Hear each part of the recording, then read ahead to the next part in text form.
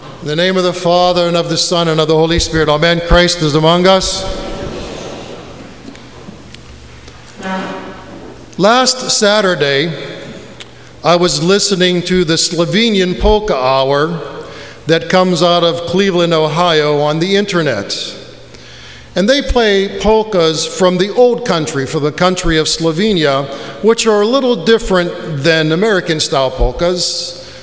Anyway, there was a segment of the show in which the DJ gives headline news from Slovenia. Something struck me during his broadcast that led me to think of this sermon. The headline that he was offering was, "Protests and riots broke out in the streets of Slovenia this week. Young people protesting government authority." And I thought to myself, wow, there as well? Yikes, the whole world is going mad with anger.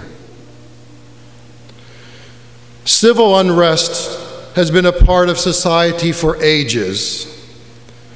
Those in authority push too hard, and then the common people push back. We spoke about the Israelites wanting a king, like all the other nations of the earth. And God said to them, "I am your king." But they cried out all the more. And God said, "Okay, I will give you a king, but I'm warning you, he will take your finest fields. He will take your sons to war, and they will be killed.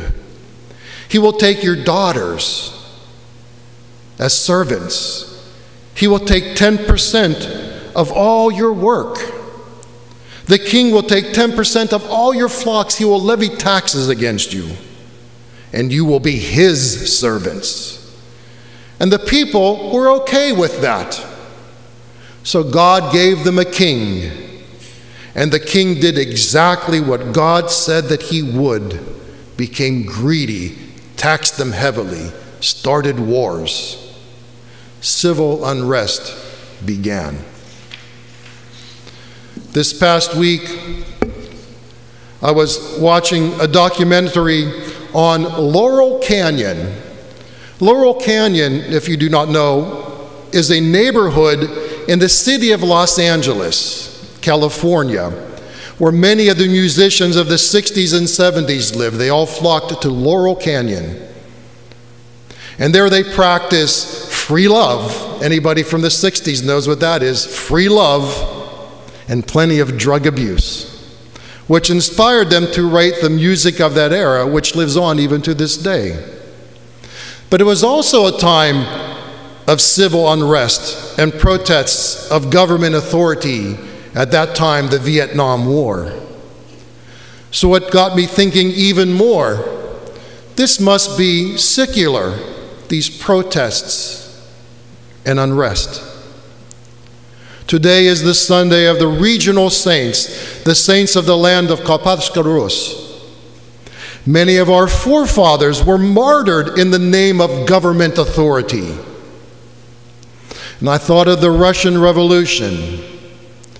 Do you know that history lists 5 major causes for this time of civil unrest in the early 1900s? The causes are so similar to the chants of the protesters of our time, as if history is repeating itself over and over again. First, government seeking more authority over their subjects. The second reason of the Russian Revolution, common people became disgusted with their leaders. There was great social injustice. And the one that I thought should have been listed first, but it was listed fourth, nihilism became rampant among the people. Nihilism is the general rejection of customary religious and moral beliefs. The rejection of religion and the rejection of moral beliefs. St. Paul speaks of these conditions to his letters of the Romans in his time as well. He says, "For the wrath of God is revealed from heaven against all ungodliness and unrighteousness of men, who suppress the truth in unrighteousness. Because although they knew God, they did not glorify him as God, and they were not thankful, but became futile in their thoughts, and in their foolish hearts were darkened. They exchanged the truth of God for a lie. They became filled with unrighteousness, sexual immorality, wickedness, greed, covetousness, maliciousness, full of envy and deceit. And if this does not describe the condition of the United States right now, I'm not sure what does. St. Paul's letter to the church reveals how much civil unrest there was. God sent his only begotten Son, Jesus Christ, to bring hope to all who believe. Jesus Christ brought paradise. He brought heaven to all who believe in his name, both to God's chosen people, the Israelites, and to the pagan Gentile nation who would come to believe in him. We mentioned last week, God said, "I did not come to bring peace into the world, but a sword." Jesus was not speaking of uncontrolled anger and rioting, but a separation of those who accept the word of God and of those who do not. The Jews did not like the fact that Paul was taking the word of God to others who they considered outsiders. They don't belong to us. They shouldn't be part of us. And they fought Paul every step of the way. But St. Paul fought back, writing, "Glory, honor, and peace to everyone who works for what is good, to the Jews first, and also to the Greeks." And he says, "For with God there is no partiality." God loves us all the same, and he judges us all the same. No difference. No difference between any person. No difference between any race. No difference between any religion. No difference between any male or female, slave or free man. No difference. He judges everyone accordingly. The protests and the anger can really get us down. It has caused me some anxiety. It causes anxiety and it causes division. And the only one who is happy with all of the anger and division is the devil. No one else is happy. Neither side is happy. Both sides are angry. Only one that's happy? The devil. As long as there is evil in this world, civil unrest will not end. However, we as Orthodox Christians must rise above it. Jesus Christ says we are in the world, but we are not part of the world. Let them fight it out. Rise above it.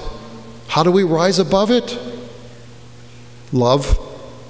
It is only through true Christian love that evil and injustices can be overcome. Today is Father's Day, and many of our fathers here have left us with words of wisdom of how to live a good and honest life. The Holy Fathers of the Church have left us with many guidelines and words as well. That's why in the bulletin I put the quotes of the Holy Fathers. Short quotes, just short sentences, because it makes us think. Those words of wisdom, read them in the bulletin. These are the Holy Fathers giving us the wisdom that God has for us. But no father is perfect as is our Heavenly Father. Keep his righteousness in your heart. Keep his goodness in front of you. Keep his love for everyone in your heart and mind, remembering that no partiality exists with God. And you will find the peace that comes from heaven above, and your life will be relieved of all civil strife. In the name of the Father, and of the Son, and of the Holy Spirit, amen. Christ is among us.